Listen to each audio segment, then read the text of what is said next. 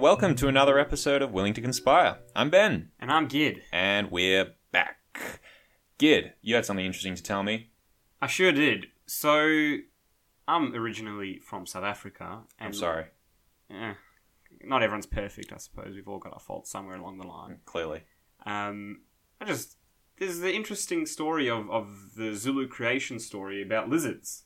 Please tell me. And their devious nature. I cannot possibly see where you might be going with this. So, once upon a time, when the world was just swamps and forests and no people, I can't pronounce the god's name, so I'm not even going to try. It's just going to be a waste of my time. Anyway, God, or the Zulu god, created two people. Now, these two people procreated, and more people existed in the world. And God decided to test these people. Well, not test these people, but decided to inform them that they'd live forever. So he sent a chameleon to tell the people that they were going to live forever. Okay. So the chameleon went on his journey to start telling people that they were going to live forever. But on the way, he stopped to admire the fact that his skin could change different colours. He stopped to eat some bugs. Sounds like he's never seen his skin change before. No. So it was a surprise for him. It was a big surprise, and he dawdled, and he took his time. So this god then decided he'd send a lizard to tell the people that they would die. Oh, no. So the lizard, in his deviousness, raced to tell people that they were going to die. But he wasn't racing before. No, well, that was the chameleon. Oh. This is a lizard. Okay, this is clearly far too complicated for me. So the lizard went and hurriedly told the people first that they were going to die. And by the time the chameleon got to the people, they already heard the news that they were going to die, and therefore we don't live forever and we die. And it's all thanks to lizards. Thanks to lizards? Yeah, lizards are the reason for death, according to Zulu culture. Prior to the last couple of weeks of research I've been doing, I would have just laughed that story off. But in light of the research and what we're going to talk about on this podcast, that has changed, my friend. Yeah, lizards are bad news. Lizards are bad news, and I'm not talking about Godzilla. I'm talking about people that we all know and who are real. Could be your friends or family. Could be anyone, although particularly people who have power. And that's why this week we're going to talk about a very important issue, and that is reptilians. Gid, are you excited? I'm pumped. Good, you should be. Before we talk about that, though, and the Anunnaki, all things that will be explained in time, let's go back to our favourite topic, and that is conspiracy theories. Sounds good to me. Okay, so both of us watched a few videos by a guy called Michael Shermer this week. He's a well-known public figure. He's the publisher of Skeptic magazine, which is a magazine published in the United States. And one thing he really pushes is evidence and belief in general, and talking about those kind of things. So his contention is that belief is the natural state of things.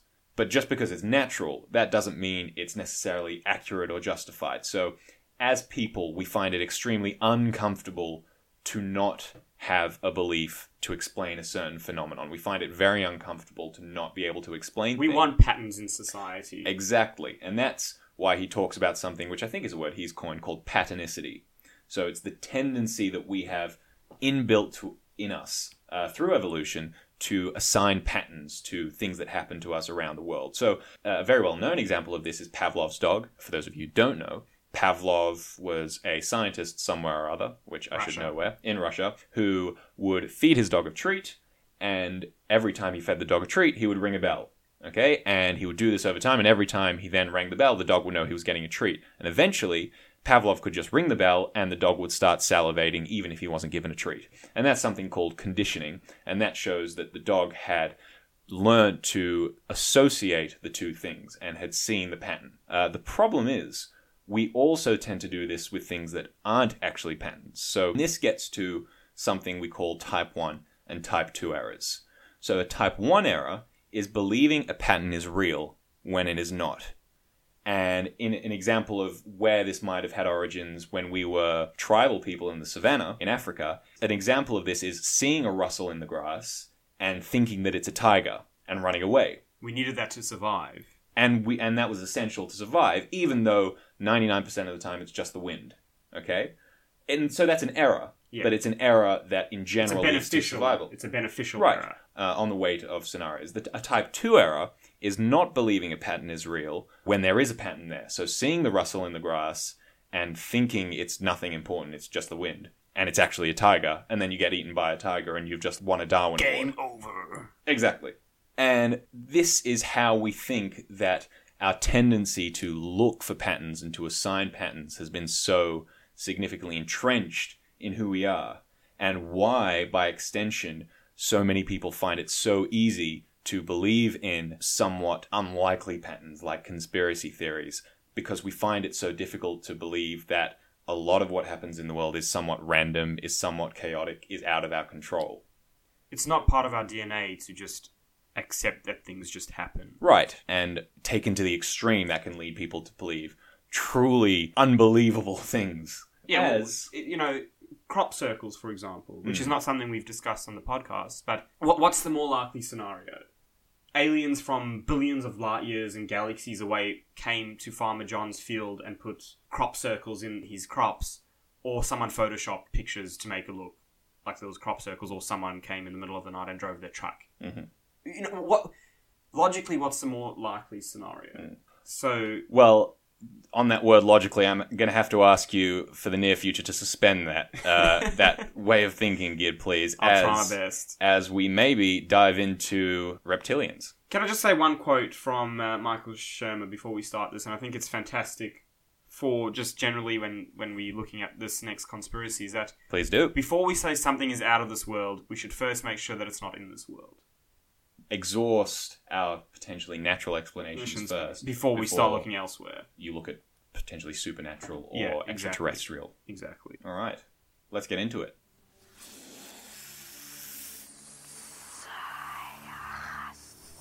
A hidden hand manipulating humanity's destiny through the shadows, using those who seem to be in power.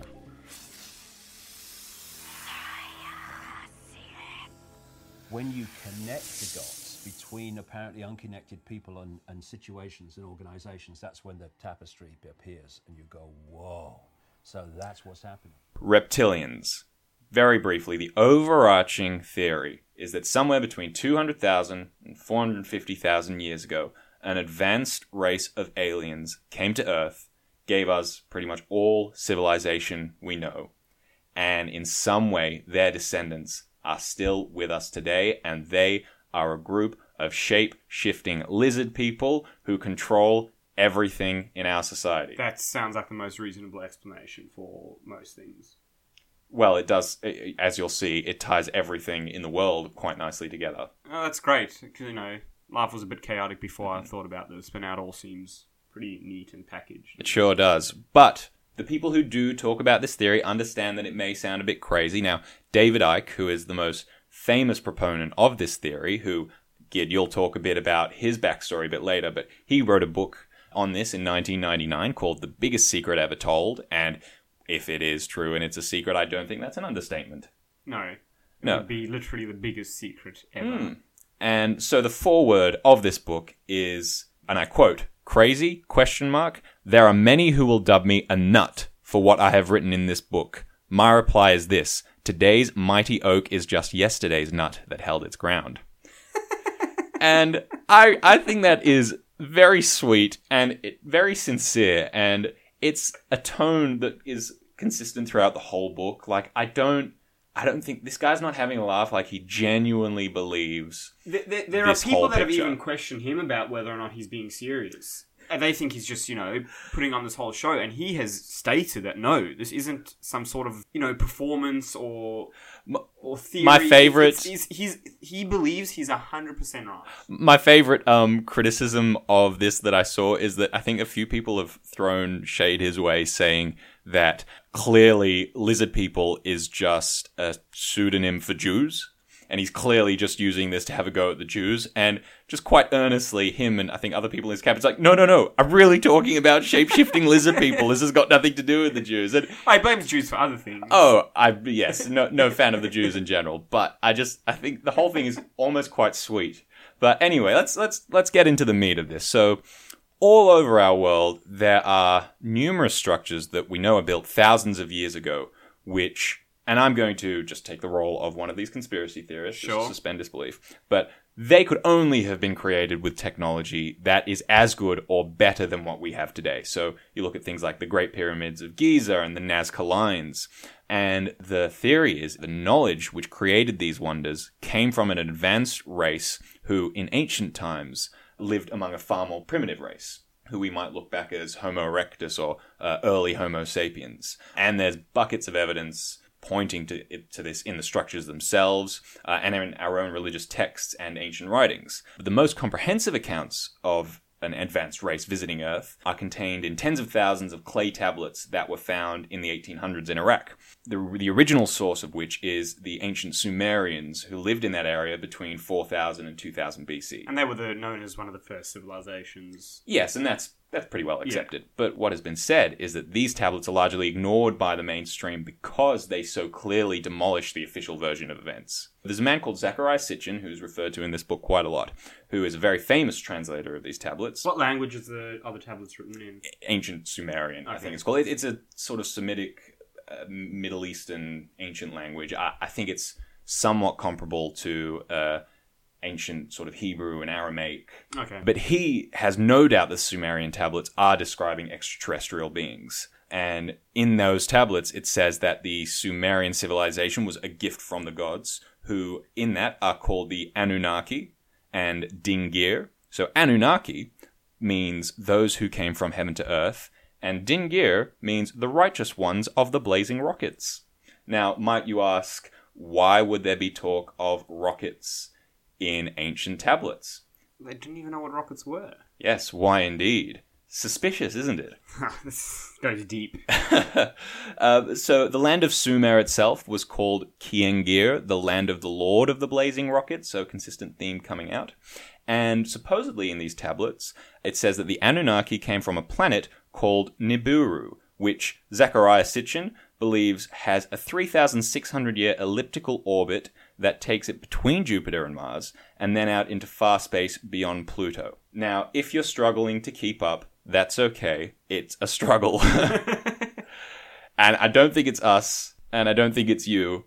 It's the writings of someone who has not had their book edited by a professional. And that is how it very much comes across in the book, but we're going to power on nonetheless. So, importantly, the Anunnaki, when they arrived here, in order they could get stuff done and get civilization moving, they created a slave race by combining their own genetic material and that of our ancestors. So Homo erectus, who is sort of our last evolutionary step, and then they produced Homo sapiens by combining their genetics with Homo erectus, which he suggests is probably the biblical Adam. And this explains the sudden upgrade in human physical form that we do find in the record 200,000 years ago. And this is kind of how the world has been run ever since. So through these hybrids and through the Anunnaki themselves, they have been overtly and now covertly ruling the planet for thousands of years. And they in modern day, are the royal family or Rockefellers or the leadership of today's world. Name someone with power, and they're most likely one of these hybrids. Yeah, so the Anunnaki created these bloodlines to rule humanity on their behalf, and they're still in control today. And the way they tell it, these families are obsessed with bloodlines and keeping the genes and genetic inheritance, and they interbreed without regard for love, which is kind of sad. Aw, poor things. And this is something that is clearly evident in the royal families of Europe. And the Jews. Well, and the Jews, of course, who interbreed to this day. But it's not that they interbreed out of snobbery, but it's to maintain genetic structure, which gives them certain abilities and connections to other dimensional entities. And they don't want to dilute their power Yes. into us humans or sheeple. Now, I hear you ask, did you just say other dimensional entities? And the answer is yes. Yes, I did say that. Stick with me, please. Another interesting thing that is some evidence that points to this. So amongst many different independent societies on Earth, the Great Flood story is very common. So most well-known, at least in Western society, is that of Noah and his big ark and, the animals that came on 2 by 2. And there was a great flood that wiped out most of civilization. And the suggestion is that in 11,000 BC, there is evidence of an enormous cataclysm that caused this. Does this have archaeological evidence? Don't ask questions you don't want the answer to, Gid. I'm here to tell you the facts, not the evidence. So this was so cataclysmic that the Anunnaki, the alien race that arrived here, left in a flying aircraft as this giant flood destroyed most of humanity. And interestingly, this is where legends such as the lost city of Atlantis come from. People as far back as Plato, the Greek philosopher, who, by the way, was a high initiate of the secret society mystery school network. Are you writing all this down? It's important that you keep down every point. I've got a spreadsheet in front of me, and I'm making a list. Yeah. And So the question is, we don't have anything. I mean, we have natural disasters happening today, that demolish entire things. You talk about the tsunami that happened in Indonesia that killed hundreds of thousands of people, but we don't have anything that compares to a giant flood that potentially could wipe out the entire human race and most life on Earth. no, we've never had anything quite like that. So the question is, how could this possibly have happened with just the forces we have, and so recently talking in terms of world history? So the answer is that around 4,800 BC, Jupiter arrived in our solar system. Now, most physicists will tell you that Jupiter's been around a bit longer than that, but they're wrong.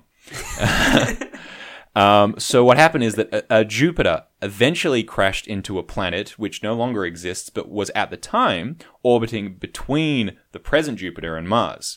And at that time, part of Jupiter broke off to become Venus.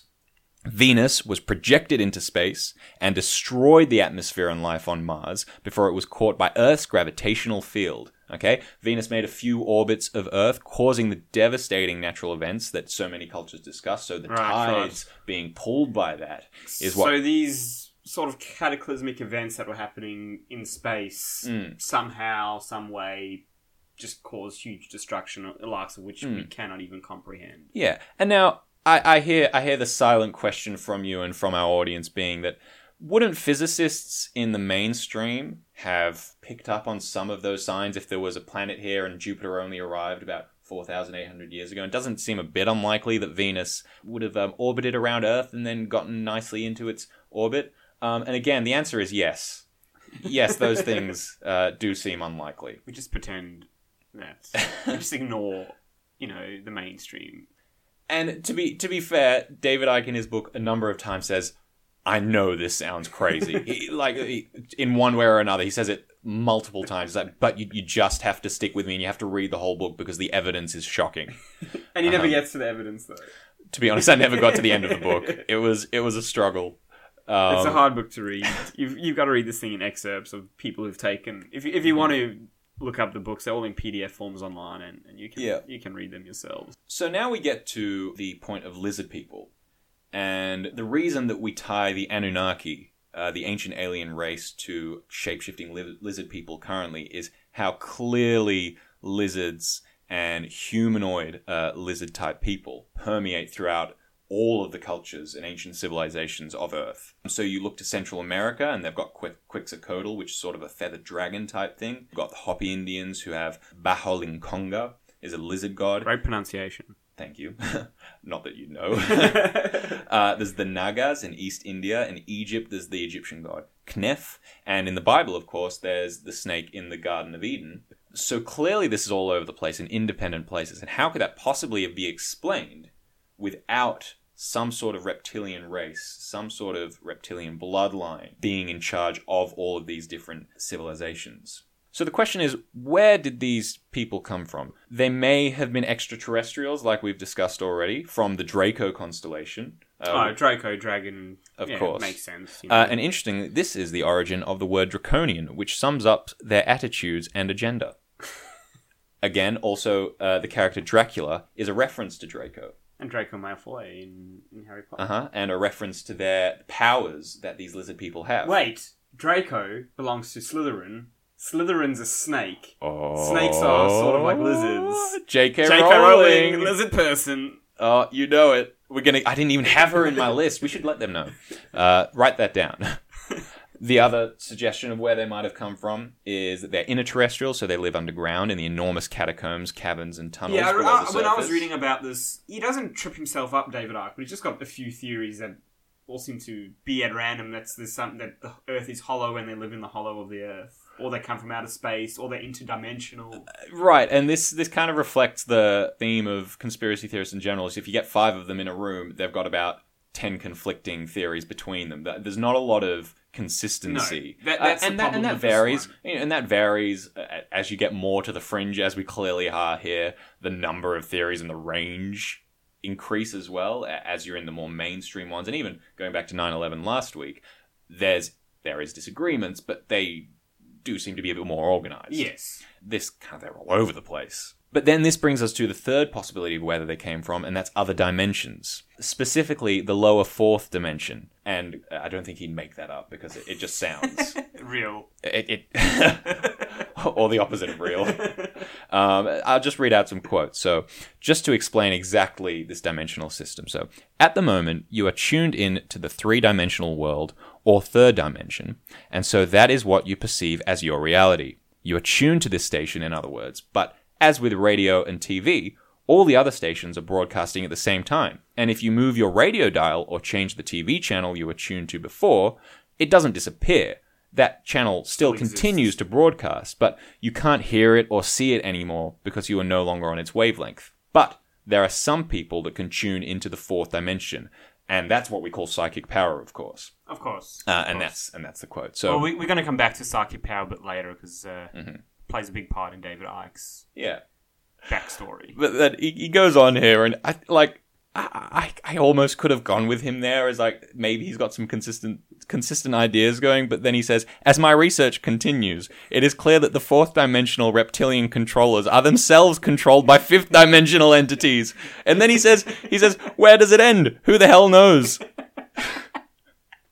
And it's at points like that I think, oh, this guy's he seems so well-meaning, and he's genuine. He's just trying to get the word out, and he's so confused. And I think he wants a hug, maybe attention. He was on a tour here recently. We should have gone. If only we'd have known about all of this before. Next time he comes. And at this point, I'm not gonna dig into the details of it anymore. Just some other points that he makes is the reptilians operate through all races, but predominantly the white one.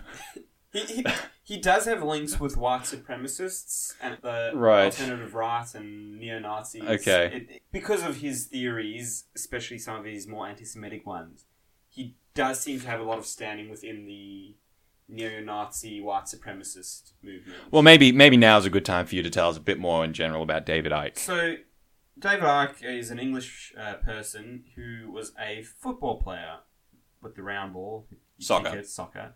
And he didn't have the most stellar career playing lower leagues, but he later became a journalist and a sports pundit for the BBC. He had a few experiences with stones and energies, as he claims, and he starts becoming a bit odd. He was also a speaker for the Greens Party in the UK.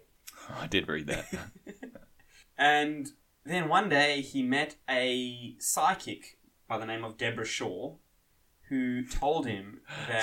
Sorry, Mum. who told him that he had been placed on Earth for the purpose and would begin to receive messages from the spirit world. He was a spokesman for the Greens Party, and he announced that he would resign. The fact that he's a spokesman for a relatively mainstream political party shows that no one had any idea about this. No. He was on the BBC, which is the British Broadcasting Company, one of the most well-respected TV companies in the world. And the Green Party, who, maybe on the fringes of politics, but it's still a mainstream party. They don't believe in anything out of the ordinary. Mm-hmm. And then he quit to a standing ovation, really. When he quit, he was a well-liked character within the party. He went on a interview on a TV show with the BBC, and he announced that he's the son of the Godhead, and that the world would soon be devastated by tidal waves and earthquakes. And he repeated this prediction over and over and over again. And he just became a laughingstock at this point. And amongst the mainstream, but he did find his audience amongst conspiracy theorists. The fringe. He also endorses the Protocols of the Elders of Zion, which is... I have not heard of that. Which is a anti-Semitic literature written in Russia in the early 1900s. And he is a Holocaust denier. Right. So, yeah, he's doesn't call himself an anti-Semite, but by virtue of believing in those things, he is. And those beliefs tend to all come from... Cluster. I would hazard a guess he believes that 9/11 was a conspiracy, or at least was conducted by reptilians. Oh, well, he does. He says George W. Bush and most of his administration are reptilians. So, Michael Shermer, who we spoke about earlier, he speaks about people that find patterns over and over and over again are called schizophrenics. And he's someone that has started to find patterns and... Well, so I think what Michael Shermer talks about is that's one of the hallmarks of schizophrenia. So you talk about like paranoid delusions. Yeah. And if you shift in terms of this pattern recognition, if you shift too far off the deep end, that is a certain manifestation of schizophrenia. That's not to say that's the only... No. But that gets you a diagnosis. But, I'm not a medical professional. But you've got to question someone who's believing in the fringe side of things, that there might be something mentally unstable about the person. Sure. But that's another thing that's actually difficult in the world of psychiatry is, you often classify a bizarre delusion. So you might say this person has bizarre delusions rather than a different specific delusion. And then you ask the question of what is bizarre. That's something that we decide as a culture. Yeah. So there's some religious ideas that are quite mainstream that most people that's ignore. True. But at what point do you say that it's bizarre instead of just kind of a religious delusion or a normal kind of delusion? I suppose the numbers of people that believe in that delusion, whether or not it's socially acceptable. Yeah. So this is all pretty interesting, but I think it'd be important for us to give something useful that people can employ in their everyday life that we can tell them about. And what I think is quite useful is telling people how to spot a reptilian. Oh, yes. Be aware, please. Reptilians get their energy and power from humanity's anxiety. If you can remain calm, then we're taking back the power from these reptilians. That's why war exists and genocide and sexual perversions which create highly charged negative energy and black magic ritual and sacrifice which takes place on a scale that will stagger those who have not studied the subject. Yeah, and there was a weird theme kind of throughout the book and throughout these relating to like sex and sexual manipulation with these reptilians. So you might not know the pheromones of iguanas and human women are a chemical match. Is that true? It's not true, but it's in the book. Another quote I had was, reptilians feed off human emotion and sexual energy, which is one reason why sex is so fundamental to satanic rituals performed for the demons. Now, this is another thing that happens. What happens in the book is he's already talking about something that is so fringe and so non-mainstream, and then just feels very comfortable just shifting... And the demons too, as we all know, guys, and satanic rituals, and now it's Christian themes coming into. He's just not doing himself any service. I mean, he regularly branches out to contradict the stories of just about every field of scientific and historical research. Going back to some of the other things that you might look at in a reptilian person, so they're often tall, cold-blooded. They're far less emotionally sensitive and have great difficulty expressing love, which I thought is kind of sad. Shame. Yeah. But going on to some of the other funny bits. So Carl Sagan, you might have heard of him. He's he's dead now, but yeah, skeptic but popular scientist. Was very passionate about comedian as well. Was he a funny guy? I think he was a pretty funny guy. Sure. So David Icke says that he clearly knew a lot more about this whole deal than he let on, and one of the reasons that you can see he's clearly hiding something is that his name in reverse spells the East Indian reptilian gods we talked about earlier, the Nagas. Sagan Nagas. And it goes deep. If he were, really clueless about the whole thing, why would his name be that? He knows. He knows. Okay. So maybe let's just talk about what we think about... If it's not clear already, let's talk about what we think about this conspiracy theory. This is probably one of the hardest ones to take seriously. Something like 9/11 or the moon landings or even the celebrity deaths. The people who are involved in these things genuinely believe and have some sort of physical evidence. The starting point in terms of the reality that we live in, there's a sense that they're agreeing on a lot of the basis of the world we live in. Yes, they accept the rules. They accept physics. They accept, some sort of science. But they have different opinions as to how that maybe is playing out in the world, and that's how they differ when it comes to these topics. But David Icke and this, I mean, it's hard to know where to start. it's coming from the guy's head. It's the one conspiracy that I personally find amusing and I like to joke about and say, oh yeah, well, the Queen's never going to die because she's a reptile person. It is the go-to stereotypical conspiracy theory. Yeah, because it is so ridiculous and so out there, but it's so genuinely believed by David Icke and his followers. Yeah. But I think there are some interesting things we can learn from this in terms of where conspiracies in general go wrong. He, for one, uses the words research and researchers extremely liberally and frequently. And often, and he sources everything in his book. Often it's the same handful of people. So he's regularly talking about all these researchers I've spoken to. But unfortunately, that's not good enough. No, it comes back to confirmation bias. You're speaking to people that believe in the same thing as you and are going to find evidence that is acceptable to you and that what you want to hear. Yeah. And one of the other things we talk about regularly is the suggestion of cover-ups, that the reason we don't know about this is there's been a big cover-up, and more than any other conspiracy theory I've read, he's constantly inferring cover-ups. So why in physics do we not have this idea of Jupiter crashing into the universe 6,000 years ago? Well, the physicists are all in on it. No alien bones. Why is there no evidence of aliens? Well, that's all been hidden away by the government and all that. So it's assigning competency to these people that is clearly not there. Yeah. No one's that competent. No. And we don't have any evidence that anyone's ever been that competent. Or that in on a whole sort of conspiracy to hide this. And he does talk about repeaters, who are teachers, doctors, journalists, who repeat these false facts. Who don't necessarily... They're not in on it. No, they're not in on it, but they perpetuate the untruths. Just a final thing I thought I might bring up is the point that he makes in the book about how widespread depictions and stories about lizards and dragons and those type of creatures is in our history and in the different cultures. It's an interesting point. Yeah. Why do these independently developing nations all kind of focus, Have especially lizard stories. on dragons? Or dragons, yeah. Yeah, I suppose the Bible has the snake in the garden. The Zulus have the lizard that brought death to the world. And I was talking about, the Chinese emperors supposedly descended from dragons. As I said before, the Aztecs worshipped a feathered sky serpent. Yeah. So this goes back to our evolutionary history. So snakes, more or less as they are today, have been around for 100 million years. And that's throughout the entirety of mammals evolving. So mammals have been around for about 60 million years in any form. And what we were 60 million years ago is a lot different from what we are today. But that entire time, snakes have existed, and snakes have been a danger to us. More or less in the form that they are. And they've been a danger to us.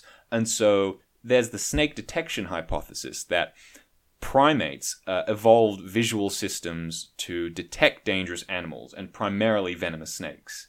So for a long time, humans and apes have been particularly good at detecting these snakes, which in turn, the snakes themselves specifically evolve to be difficult to detect. They sit kind of coiled, they don't move until... They're coloured to the environment. Exactly.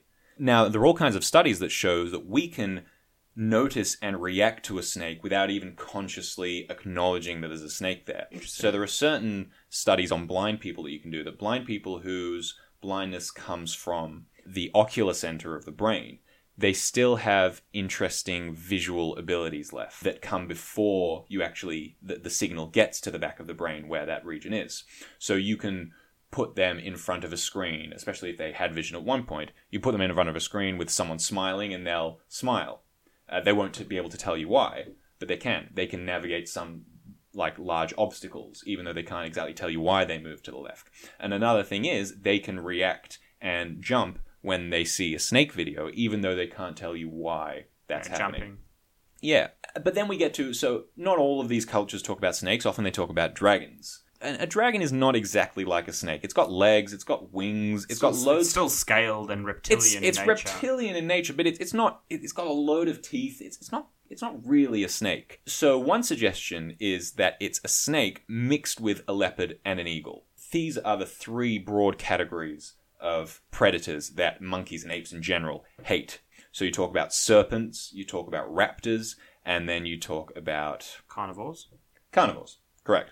And there's evidence we can see of this in the animal kingdom. So howler monkeys have specific alarm calls for those types of creatures, which they'll respond to in different ways. So going back a long time in our evolutionary history, we've identified those three. And the dragon is a composite of the three major predators that we have evolved alongside. And that's the explanation for why they've emerged in all these independent cultures. Humans have been afraid of reptiles, so reptiles become representations of negative aspects of life. Or important aspects. So Godlike or right, creation. And that's potentially it's not necessarily the answer, but I think it's quite a good suggestion. Yeah. And it just shows that there are ways of thinking about this that you don't need to jump to the fourth dimension and the hollow earth with demons. To be clear, it's the lower fourth dimension. Oh, sorry. Sorry.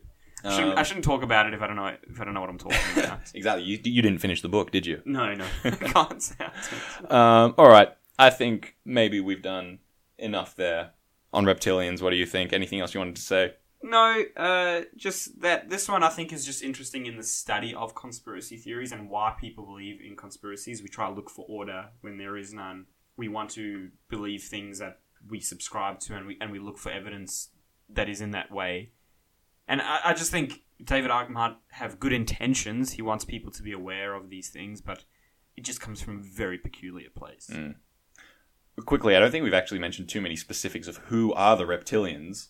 I would mention the Queen and George Bush and his Of course. cabinet. Obama, the Clintons. Of course. And interestingly, in this book in 1999, when Bill was president, he said that Hillary was actually a more powerful reptilian than Bill. Makes sense. Which, she almost rose to power. Maybe the Donald is our one hope. Lady Gaga. Is the Pope? I think we can assume. I'd assume the Pope. An interesting one I liked was Benedict Cumberbatch, because He's a creepy-looking guy as well. He's an odd-looking guy. I would believe that he had some reptile in him. Yeah, I think he is. And Madonna, of course. Do we have to even mention her? Yeah. I mean, you can find a lot more of these on Anunnaki.org. That's just a quick plug for those of you wanting to do your own research. how do you spell Anunnaki? Annunaki. Well, I know my stuff. I think this conspiracy is not one that either of us could even begin to subscribe to. Oh no, you didn't say that. You didn't say the name of the podcast. Conspire to believe. Willing to conspire. That's the one. Neither of us were willing to conspire, but we'll keep trying to find one that we are willing to conspire with. The search continues.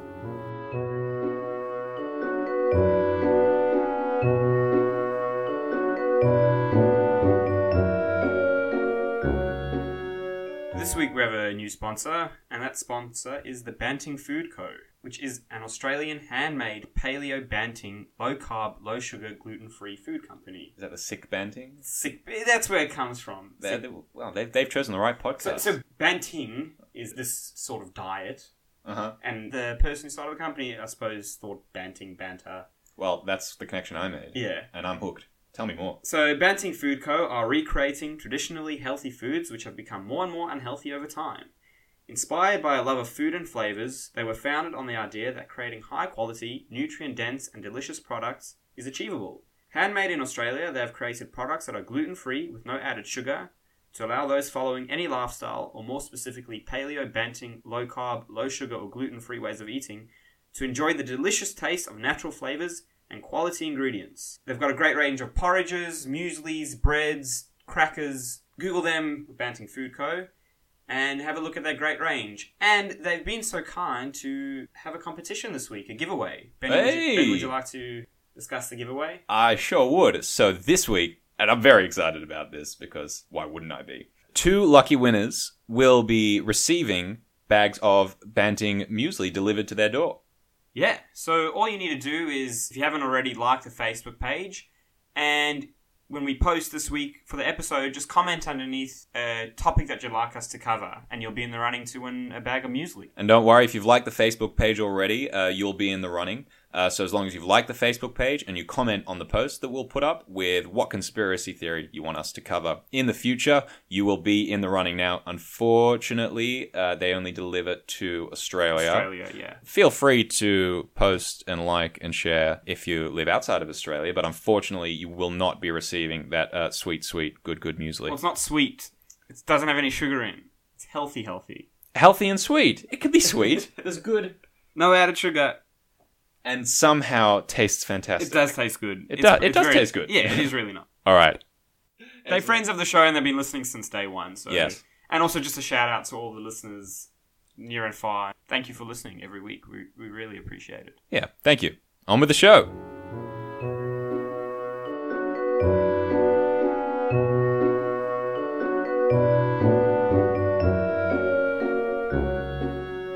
Well, it's been a while since we have treaded into the world of conspiracy theories ourselves and given our 2 cents, and I'm very excited to say that this week Gid has a conspiracy theory for you guys, and for myself as well. I've not heard this. So I am all ears. Here we go. All right. So, Ben, let me ask you a question. Why did you start listening to podcasts? You told me about a podcast. So I personally started listening to podcasts because I couldn't stand radio. You'd be listening to the radio, enjoying some music, but then you'd have 14 minutes of adverts. We all know that pain. It is annoying, and I've just stopped listening to the radio as a result. Now, 74% of people listen to radio every single day in Australia. Well, You've got over 40 commercial radio stations in Melbourne, and these range from LGBT radio stations, youth stations, Christian stations, rock stations, classical stations, you name it. And this is just in Melbourne, okay? Now, there's over 30 operators of commercial radio stations, and 80% are only within 12 networks. oh, you're throwing a lot of figures my way. I like it. Like I've said, I stopped listening to the radio because of adverts. Because, like we've said, you notice patterns. Mm-hmm. Now, adverts are what prop radio stations are. They're commercial. They exist to make money. They don't couldn't- pay for radio. They couldn't run without it. You can't run a radio station without adverts.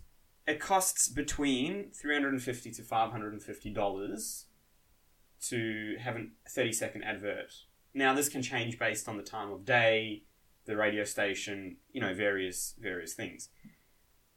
Like I've said, I've noticed patterns. Mm-hmm. I don't know if it's ever happened to you, but it's happened to me a lot. And I don't know if this is a collusion between these networks, but Let's assume that it is. Let's assume that there's a collusion. More than once, I've been flipping the radio channels, and I go to one station, and there's adverts on. And I think, I don't want to listen to this. I go to the next one. And Well, there's isn't adverts on. that just bad luck, Gid? Oh, it happens too many times for it to be bad luck. I think there's some collusion going on here.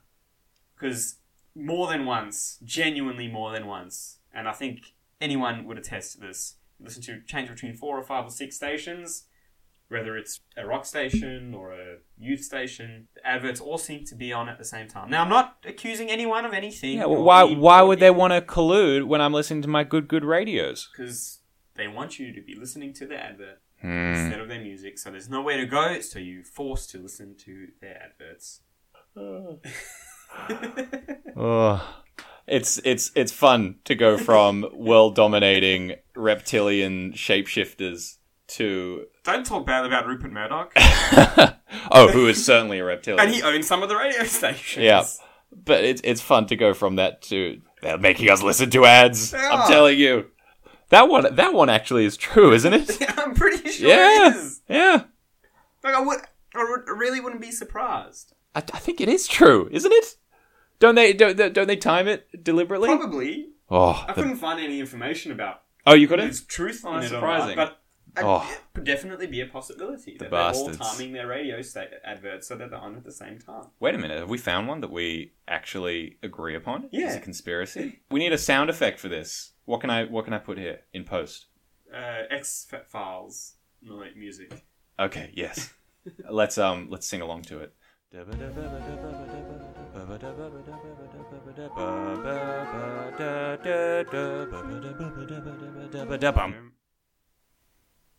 Well, that's as good a time as any to round out the podcast, I think. Thank you for listening. We hope you enjoyed listening as much as we enjoyed recording. Okay, and as always, you can find us on Facebook, Willing to Conspire, the page. If you want to get that sweet muesli, that good muesli, Healthy music. healthy muesli, you need to like the page, comment on the post. We'll post the details on the Facebook page. Share with your friends. Like it on iTunes, or rather, Leave us a review if you want. 5 stars, obviously, because we're a 5-star podcast here.